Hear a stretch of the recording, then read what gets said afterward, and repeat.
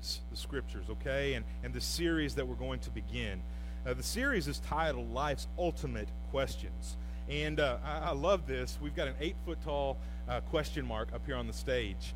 And Brian and Ashley and I were trying to work on this, and Ashley took a picture of it last night and said, hey, what are you going to do with this? It's not finished. And I said, I don't have time to finish it. I'll do it next week. And woke up this morning, and here it is. And so her and Sheila Daughtry made a stage prop that'll help us remember, hopefully, the next 7 weeks about the big questions in life.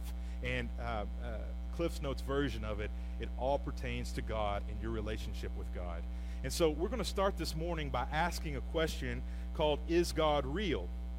Now, I have a lot of scripture, and I have most of them on the screen, but I don't have a text that we're going to go through verse by verse. But if you ask the question, is God real, you really just need to look at me, okay? Manly, ruggedness, handsomeness, I mean, it answers all the questions. An unbelieving world just needs to look at my picture, okay? I'm teasing. But really and truly, look at humanity. And humanity speaks to the brilliance of God, our Father.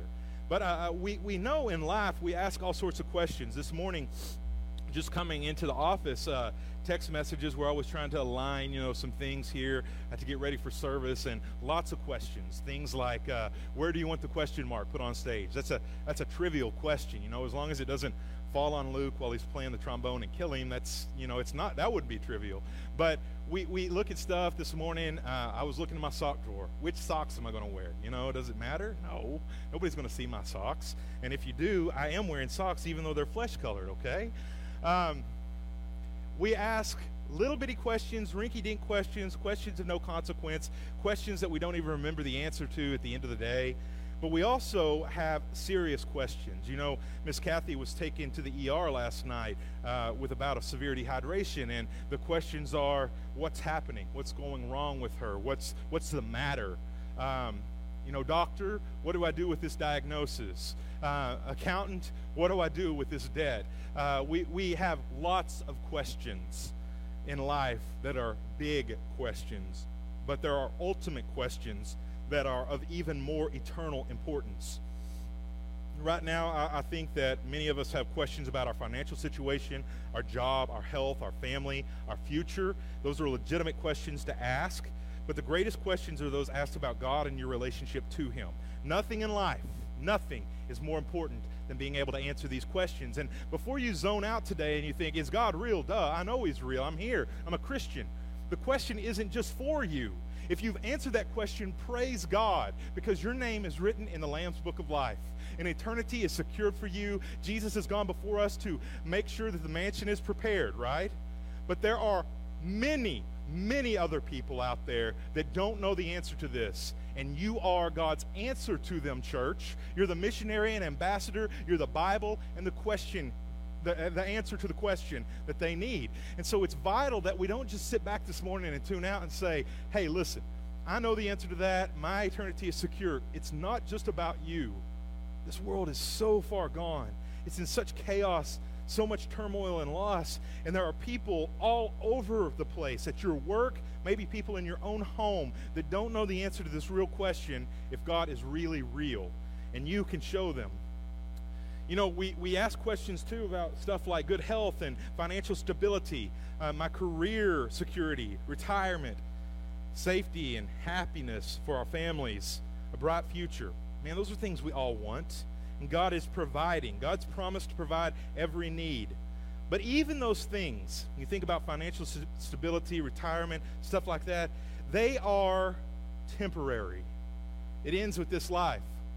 Praise God if you have been able to work and had an excellent job and your marriage is intact and your kids are healthy and successful and you've got a great retirement. Praise God for all of those things. But remember, when you die, none of that follows you into eternity. It's left here on earth. Solomon was the greatest example of all of that. Sometimes these things that we spend our lives and every moment of our lives pursuing become pointless endeavors if we don't have a living relationship with God through His Son Jesus. This is the only thing that is certain and lasts forever. And so the series of messages over the next few weeks will be designed to help answer questions about your relationship with God. You know, you may be a believer, but you're still needing to know right now in this moment, is God real? Is God real to you when the problems arise? Is God real to you when you get that unexpected diagnosis? Is God real to you when you look and you see your bank account has been dipped into and somebody's stolen your identity? Is God real to you when your child is the one in trouble? And so we're constantly asking ourselves this question, is God real? We'll look at Job in just a moment. And Job, of all people, knew that God was real, but in the lowness of his estate, in the valley in which he fell, he began to question God's reality and presence in his life. Some of these topics are the most important and eternal questions we'll ever ask. They're also needs that every human being alive must be able to answer for himself or herself for any hope of a future with God in heaven. I don't believe we can afford to miss the meaning of this current life on earth with Jesus, nor the one to come. Because if we do not have faith in Jesus, we are, of all people, most disappointed when we stand before the throne of grace. And God says, why should I let you in to my heaven? Any answer besides, because I've trusted in your Son Jesus, because his blood has covered me, because I had faith to believe, will not be sufficient. And so we begin with two major questions. One is anyone there? And the second question will be, is God speaking? Does God speak? And we'll begin with the anyone there question. Now, we begin with it because it's fundamental to our faith. If God doesn't exist, searching for him, praying to him, believing in him, living for him, it's completely pointless. If God doesn't exist, I have wasted my entire adult life preaching a message to people and telling them about Jesus Christ, and it was completely futile. But I do not believe that. I know in my heart of hearts, I've experienced the presence of God, even in worship this morning, almost brought to tears, praying on the front seat. I know that there is a living God. Can you testify to that of this world, even if they don't agree with you? We should. Hebrews 11:6 says that without faith, it's impossible to please God. For whoever would draw near to God must believe that he exists. That's a precursor, right? Belief that he exists. But they must also believe that he is a rewarder of those who diligently or faithfully seek him. Now here's the problem with a lot of people, even people who call themselves Christians. We have a head knowledge that there's a God. We look around and we see, man, only a creator could have done this. There's an omnipotent being. It could be anyone, though. Lots of people of different faiths believe that there is a God. But there is one true God, according to Scripture. And the Bible says that the only way to God the Father is through the Son, Jesus Christ. There's no other ways around the mountain to get to heaven. We can't build our own towers of Babel and expect to climb to them to reach God. And so, a lot of times, we have these different reasons in the world. Some people think that the pre-scientific imagination of men was this God myth. Some people still treat him like that. We ask God of things. We say, I'll do this if you'll give me this, and therefore really treat God like a cosmic vending machine. That if we put in our couple of prayers and our couple of good deeds, that we push the button, we expect God to give us what we want. Not any question of, is that what God wants for me? And so people get disillusioned all the time. You know, I was a biology major in college and transitioned to business near the end. And really, I worked for the university as a tutor of biology. And, I love science. I've loved science since I was a little kid. We grew out in the sticks, grew out in the country. I was always just so interested in how things worked and what things looked like and how animals moved and even the stuff that we saw out there. You know, and it was a fascination my whole life. And in college, you know, we almost feel like we're pitted against, especially in liberal colleges where a liberal arts degree or someone says, you know, these are the things you must believe. We are told that science and faith cannot coexist. Science is the reason for everything. And I just totally disagree with that. If you have a biblical perspective, you can see the balance in the world, that yes, there's science, that yes, it's beautiful and explains much of God's majesty, but faith is even more valid. And so we have to look at it this way. We want to pit science against faith or against spirituality, but they both work together to prove truth. Let me tell you this. God gave us science so that man could begin to discover and learn and experiment and actually dig into the truths that have always been present. There is nothing that science has ever given us that doesn't do anything but prove that there is a God creator. Just like in archaeology, there's nothing that's ever been discovered that's disproved the words of the Bible. It can only work to prove the words of the Bible.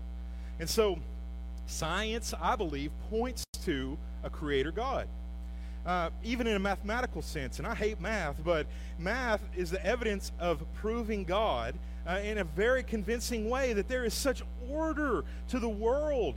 The other day, I saw a thorn bush that was in a desert as a picture. I don't know what the name of the plant was or anything, but it was growing up in a perfect helix, like a DNA structure. And everything in this world tends to grow upward because it's seeking the heavens. It's seeking the source of life. For some, that's the sun. For us, that's the Son of God. We look at math and we even look into the universe. To call creation the result of an accident, it raises a ton of questions for us. We've got lots of skeptics, lots of free thinkers, as they call themselves, or atheists out there, and lots of people who are just agnostic and don't believe anything. They don't care. But guys, the accidental creation theory, it raises a lot of questions, but the problem is it doesn't answer any. It can't answer anything. It's just something we're supposed to accept and move on blindly as though it happened. The same is true of the Big Bang Theory. Where did the raw materials come from? I don't even care if it's just a cell or an atom. Where did that come from if there was supposed to be this great explosion and evolutionary processes began afterwards? Not even a Big Bang can make something out of nothing. This evolutionary idea that was really furthered by Charles Darwin is really weak when held up in the light of Scripture. How can nothing evolve into something, much less the extraordinarily complex life forms that are in existence today? You're not kin to a monkey. You didn't come from algae. All these things that are in existence, yes, there are some evolutionary processes that happen. Wolves and dogs, there's relation there. The different types of birds and species of plants and trees, there is some evolutionary process going on. There's a formulation. You know, when I lived in Lavaca for a little while, they had Lavaca berries. Well, somebody had specifically made these berries. They were gooseberries, but somebody called them a different name. But there's these things that are bred and made differently.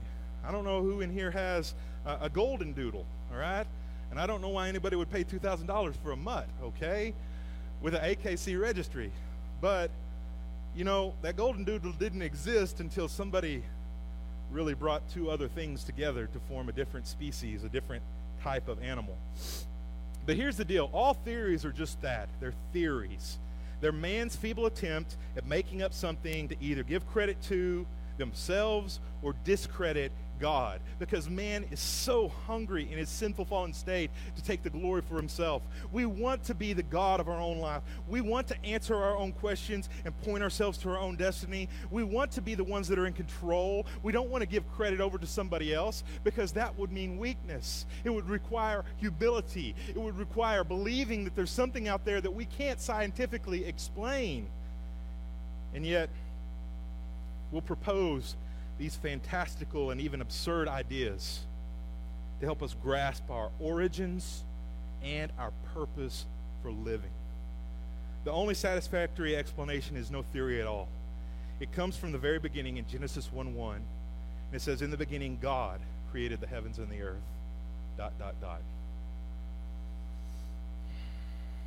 You know,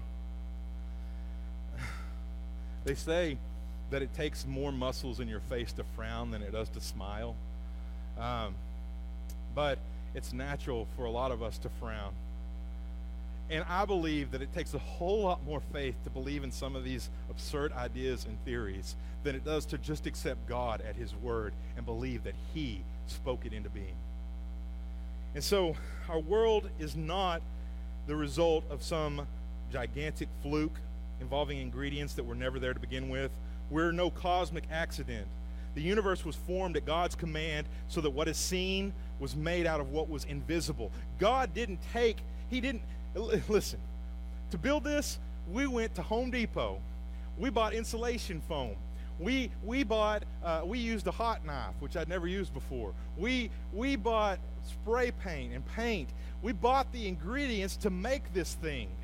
This building was built out of wood that was cut and planed somewhere else and brought in. All the things that are in existence came from some other thing. But God created the world out of nothing. And nobody can claim to do that except for God. God spoke, and it came to be. God commanded, and it stood firm. We see the biblical model of creation reinforced by the complex order, the amazing and grand design present in the world. My friends, if you get up early enough in the morning and you watch the sunrise, it should make your heart full knowing that God's faithfulness for another day is rising in the east, and that at the end of the day, it will set in the west. If you've ever looked at a sunset, the Plumleys, y'all were, I don't know where y'all went. Y'all were at Kingston, right? At the mountain up there. There you are, back there. You took some pictures of the snow, and just the pictures were just like, man, that is beautiful. That is so beautiful. That stuff doesn't just appear. It never just formed itself. It didn't make those colors, the designs, the mountains, the peaks, the trees. All of the things that we see were put there. They didn't just happen. And I wish people had the faith to see and believe. Even our eyes and our senses can behold the glory of God. Man, have you ever smelled a freshly baked pecan pie? Amen, right? The universal laws, gravity and everything else, which hold our world together, also back up this biblical truth. From the vastness of outer space, and in my lifetime, kids, Pluto was a planet, right? I mean, things change, right? We see things and we don't even know what even exists beyond. Our minds are filled with science fiction wondering and thinking. We go to seed on it. But the vastness of outer space, to the uncharted depths of the sea, there are places that we've never gone, never can go, and won't be able to go. From microscopic organisms to the perfect positioning, placement, tilt, and orbit of this earth around the sun. Design demands a designer. Law demands a lawgiver, and God is both. The God who made this world and everything in it, according to Acts 17:24, the physician Luke said this, is the Lord of heaven and earth. But the strongest evidence of creation being brought about by the Creator God is none other than you and me, humanity. Unlike animals, man, I've met some pretty smart animals. I know, Brother Ben and Miss June's dog Kayak is intelligent. He knows their patterns, probably your sleeping patterns. When you open a bag of chips and he's 4 rooms away with the door shut, he knows that that's food. Animals are intelligent, right? Animals can be trained. You can ride camels and elephants and horses and all sorts of beasts. But they are not like us in God's creative design. As human beings, we have been designated with personality. And you think, well, animals have personality. We've been given will. That's so different. We can make intelligent choices. And I say we can because we can, not that we always do. We have a conscience, which is so different from the animal species. We can distinguish right from wrong. We're capable of love, of self-sacrifice, and compassion. But above all, mankind has the instinct to worship.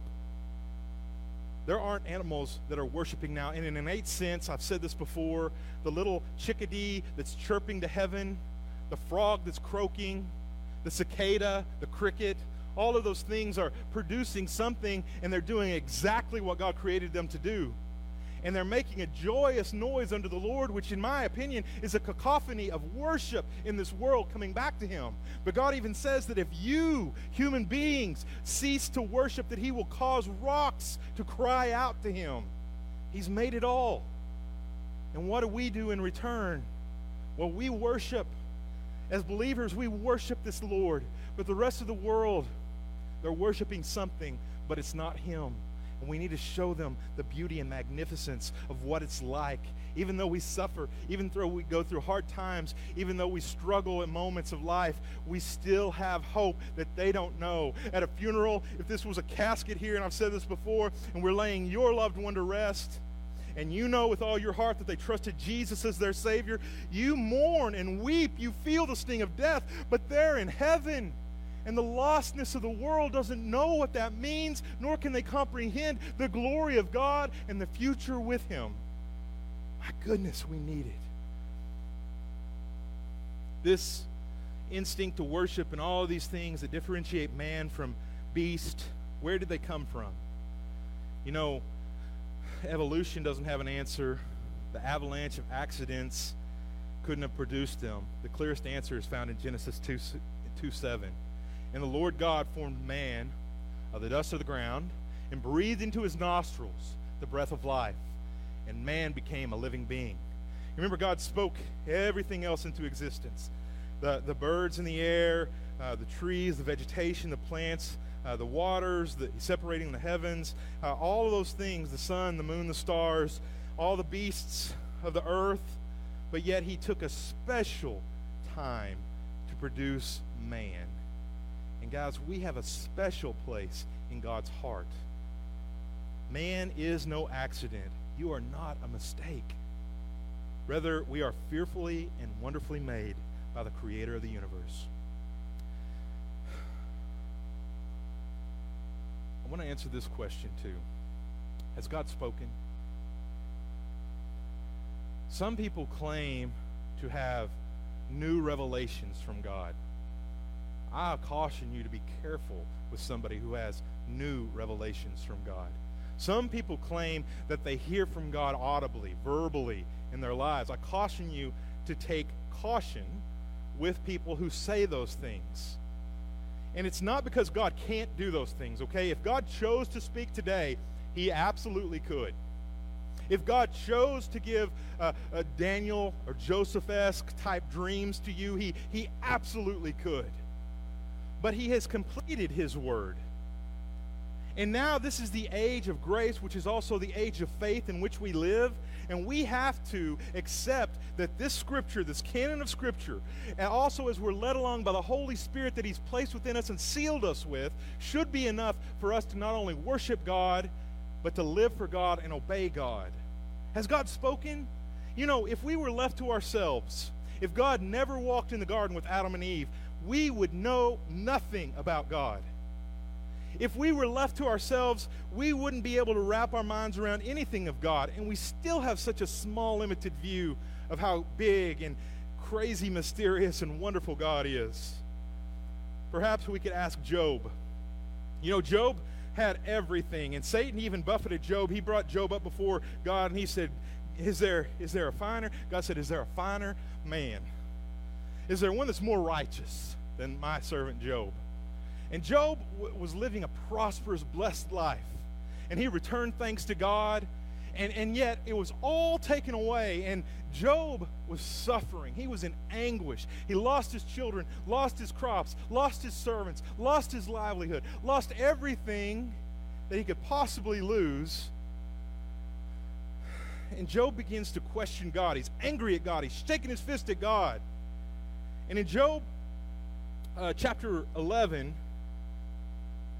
he's asked this question: can you, Job, fathom the deep things of God or discover the limits of the Almighty? You know, even if we're mad at God, and there's a lot of people that have walked away from the church, not just this church, but the church.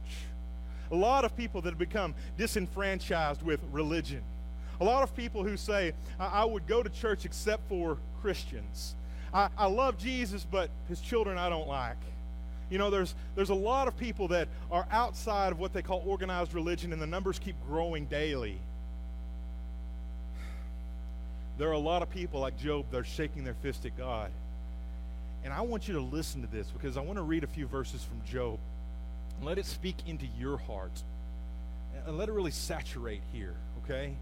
Let it come in here, process it, but man, let it land here. Because this is God's answer to Job. And I read this, I read this in college, and I thought, man, God's a little snarky here. God's a little sarcastic here, right? Even, I mean, God's pointed. These words have barbs in them. But consider yourself and your lack of faith so many times in life. And listen, because God spoke this verbally. Then the Lord answered. This is Job 38. Then the Lord answered Job out of the whirlwind. And he said, who is this that darkens counsel by words without knowledge? Man, we get mad, or we get upset, we jump to conclusions, we rush ahead, and we think, what are you doing, God? I'm upset, I'm angry, I don't know the answer, oh God, why? And we don't have knowledge that he has. We don't have the wisdom that he has. We don't see tomorrow like he does. He says, and this is scary to me, God says this, dress for action like a man. This is a call to stand up and face me. I will question you, and you make it known to me. Where were you when I laid the foundations of the earth? Where were we? Tell me if you have understanding. Who determined its measurements? Surely you know. Who stretched the line upon it? On what were its bases sunk? Or who laid its cornerstone when the morning stars sang together and all the sons of God shouted for joy?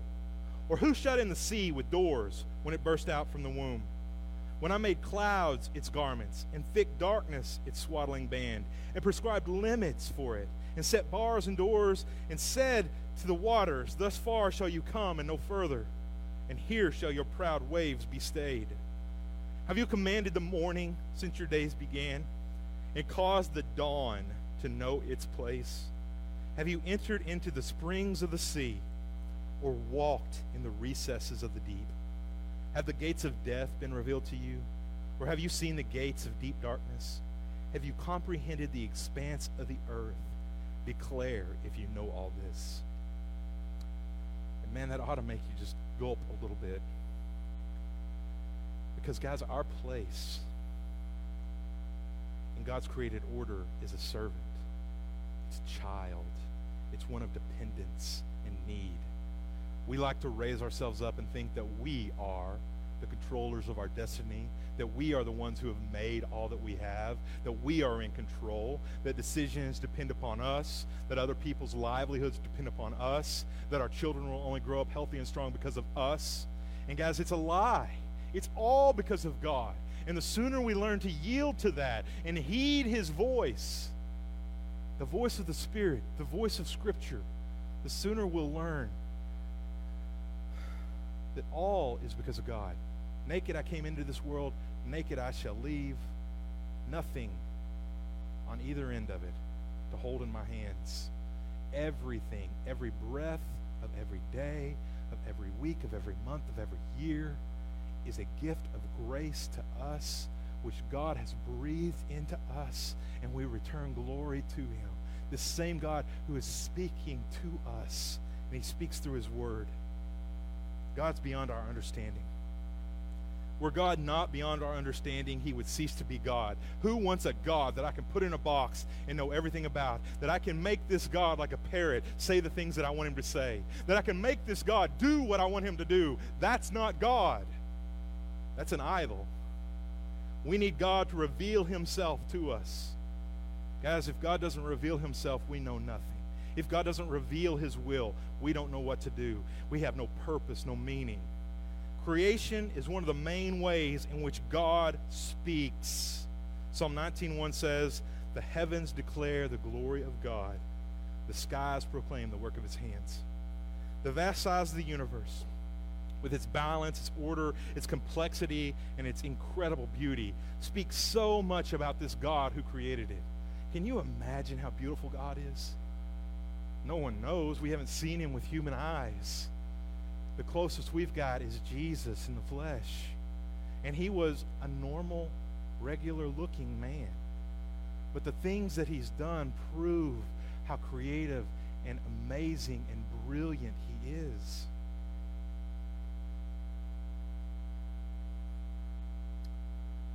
Even creation shows some of God's, and I say some, of his unparalleled power.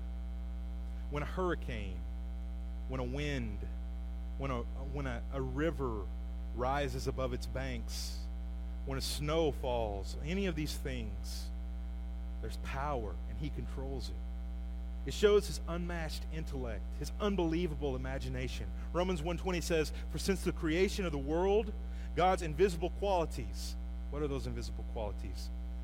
They are his eternal power and his divine nature.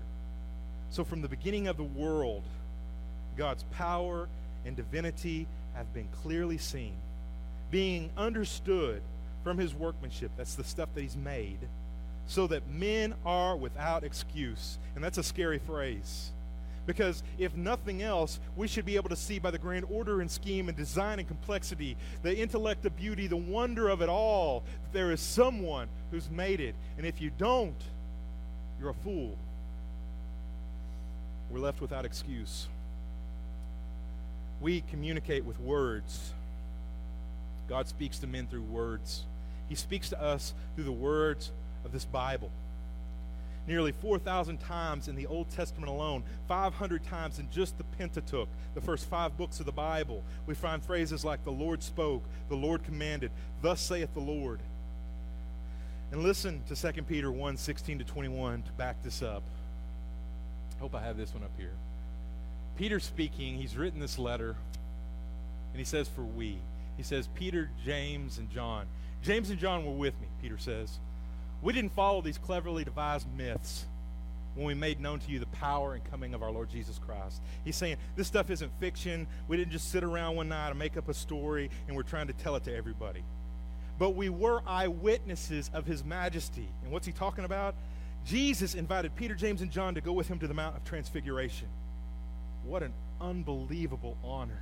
And so they're up on this mountain, and he's telling everyone, us, he says, "For when Jesus received honor and glory from God the Father, and the voice of God was borne to Jesus by the majestic glory, saying, 'This is my beloved Son, with whom I am well pleased.'" Not the first time God said that either. We ourselves heard this very voice born from heaven. For we were with Jesus on the holy mountain. And we have, he says, we're eyewitnesses now. If you don't believe the testimony of 3 godly, righteous, upstanding, law-abiding men, he says, listen to this. "And we have the prophetic word even more fully confirmed, to which you will do well to pay attention as to a lamp shining in a dark place until the day dawns and the morning star rises in your hearts. Knowing this, first of all, no prophecy of Scripture, no word of Scripture comes from someone's own interpretation." Peter's saying we didn't make this up. "No prophecy was ever produced by the will of man, but men spoke from God as they were carried along by the Holy Spirit." And here's what Peter's saying. Guys, we can all give testimony. Every one of us can in here, just like Peter could. Our eyewitness accounts, our experiences with God, the answers to our prayer, holding the hand of we held the hand of somebody one day and we prayed for his life, and the man woke up because he had flatlined. I mean, we don't make up things like this. We experience them. And if you've experienced the power and the majesty of God in your life, you speak it out so that others can come to believe. And they may think you're crazy, but you know what you have seen and heard and felt and experienced from the hand of the Lord. And Peter's saying that. Listen, we were even up on the Mount of Transfiguration and we saw everything take place. But he says, even more valid than what we say is the Word of God, which is speaking to us still today. And we treat it with such nonchalance. And we think, man, it's just something I know I'm supposed to read, but I get bogged down in it. It's not interesting sometimes. It puts me to sleep. It's boring, whatever it is. And if you were to sit down with a person that you most wanted to meet, and they were to give you a hand-signed letter to you, and you were to read it, you would cherish it and think, man, they're speaking just to me. And yet so often we don't even do that with the Word of God. And it's God personally revealing himself, sharing with you, giving into you, pouring into you all of his Word. In no other literature can we find so many clear and detailed prophecies that are made by man, claiming to speak for God and from God, that have been answered to the letter. The odds of prophecies being answered is a lot greater than winning the lottery. And yet, one after another, and still many are left to be fulfilled, and they will be. Guys, is God speaking? Let me finish with these last couple of thoughts. Look at the impact the Bible's had on people's lives. No other book has had such changing power. Millions upon millions over thousands of years have proven by their personal experience and their testimony that the law of the Lord is perfect, reviving the soul. That the statutes of the Lord are trustworthy. You can trust this God, making wise the simple. That the precepts of the Lord are right, giving joy to our hearts, and that the commands of the Lord are radiant, giving light to our eyes. After 2,000 years, even more so, no expert, no higher academia, no Bible critic, no archaeologist, no science, no Charles Darwin, no Richard Dawkins has ever disproved a single statement in the Bible. And they can't. Why? Because 2 Timothy 3:16, God spoke through Paul. All Scripture is God-breathed. It's not just the mere words of man, but it's the actual Word of God. And God has spoken. And if you read your Bible, and that's a big if because most Christians don't, because we get bogged down in the day-to-day of life and we put the important things in the latter places. But if we read the Word of God, if we meditate on it, if we live by it, if we use it as our daily bread, which will strengthen us and help us, we will discover that God is still speaking to man. And guys, if you want to know what your purpose is and where you came from, you'll never understand those things unless you first discover and listen to his words. So is God real? If you have eyes to see and ears to hear and faith to believe, you cannot help but see that God reveals himself everywhere all the time. Our primary job as Christians is not to prove God's design of trees and other created things. Our goal is to point sinners back to the Creator who became the Savior. That's our job. Guess what? God has a voice, and it's you and me. God has hands, and they're ours. God has feet, and they can move wherever he sends us. And he uses us as ambassadors all over the world. Why does it matter if God is real or not? Why does it matter if God speaks or not? Without God, life is meaningless. Without God, we live without hope. Without God, you can never know the true meanings of life, of what relationship is, of what joy is, of what love is, or what eternal significance is. And my friends, we're walking and living and breathing and working with and driving amongst a land full of corpses that need the enlivening power of the Holy Spirit, and we're the ones who hold the key. We've got the vial of antidote to their sin to share with them. Is God speaking? Are you speaking about God? Maybe a better question. I'm going to ask you to pray with me. Passionately, we come before God. I know I'm passionate about this because I've gotten lax in my faith, and I know a lot of us have too. I know you're real, God. We know that you're real. I pray that we would live that way because our actions really reveal our faith. Faith without works is dead. And so, Lord, I pray that we're not a bunch of people who just claim to believe and yet do nothing with our lives.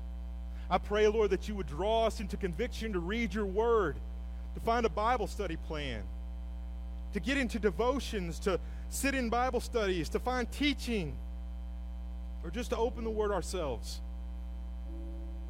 The Holy Spirit's the greatest commentator. He's a gift that's within each one of us as children of God.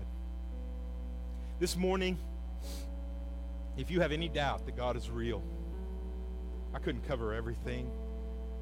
Thousands and thousands of books have been written to try to prove that simple question. But I pray that the Holy Spirit comes upon you this morning, and that in your heart you feel a drawing and a pulling and something that you can't shake. You can clench the front of the pew, your knees can waver, you can sit down, whatever it is that you're doing to try to prevent from coming before this God. Guys, why not give in? He wins. He loves you. This God wants a relationship with you. And he wants you to live in such a way that you prove that he's real to those who don't believe. Heavenly Father, we ask that you would bless us. We ask that if there has been something that's blocking us hearing from you, that we would repent of it as we confess it this morning, that we would listen, that we would hear, that we would be doers of your word. Lord, that we would be active in our faith, not passive. Right now, at the crossroads of history, 2021, God has placed you here for just such a time as this. You believe he's real? You believe he's speaking? How are you responding? That's up to you to decide. If you need to respond this morning at the altar, if you need a person to pray with you, we're here and we would love to. If you need to deal with the Lord yourself, maybe you need to take it home to your bedroom and get down in your prayer closet on your knees or your face. Don't neglect doing what you need to do. Go before the Lord. Lord, meet with us. As we draw near to him, he draws near to us. Lord, we praise you and thank you for such a glorious day. We ask that you bless us and change us in so many ways, that we would live for Jesus and be his light. And Lord, that we would stand up in the middle of this all and give you the glory that you deserve. We ask it in Jesus' name.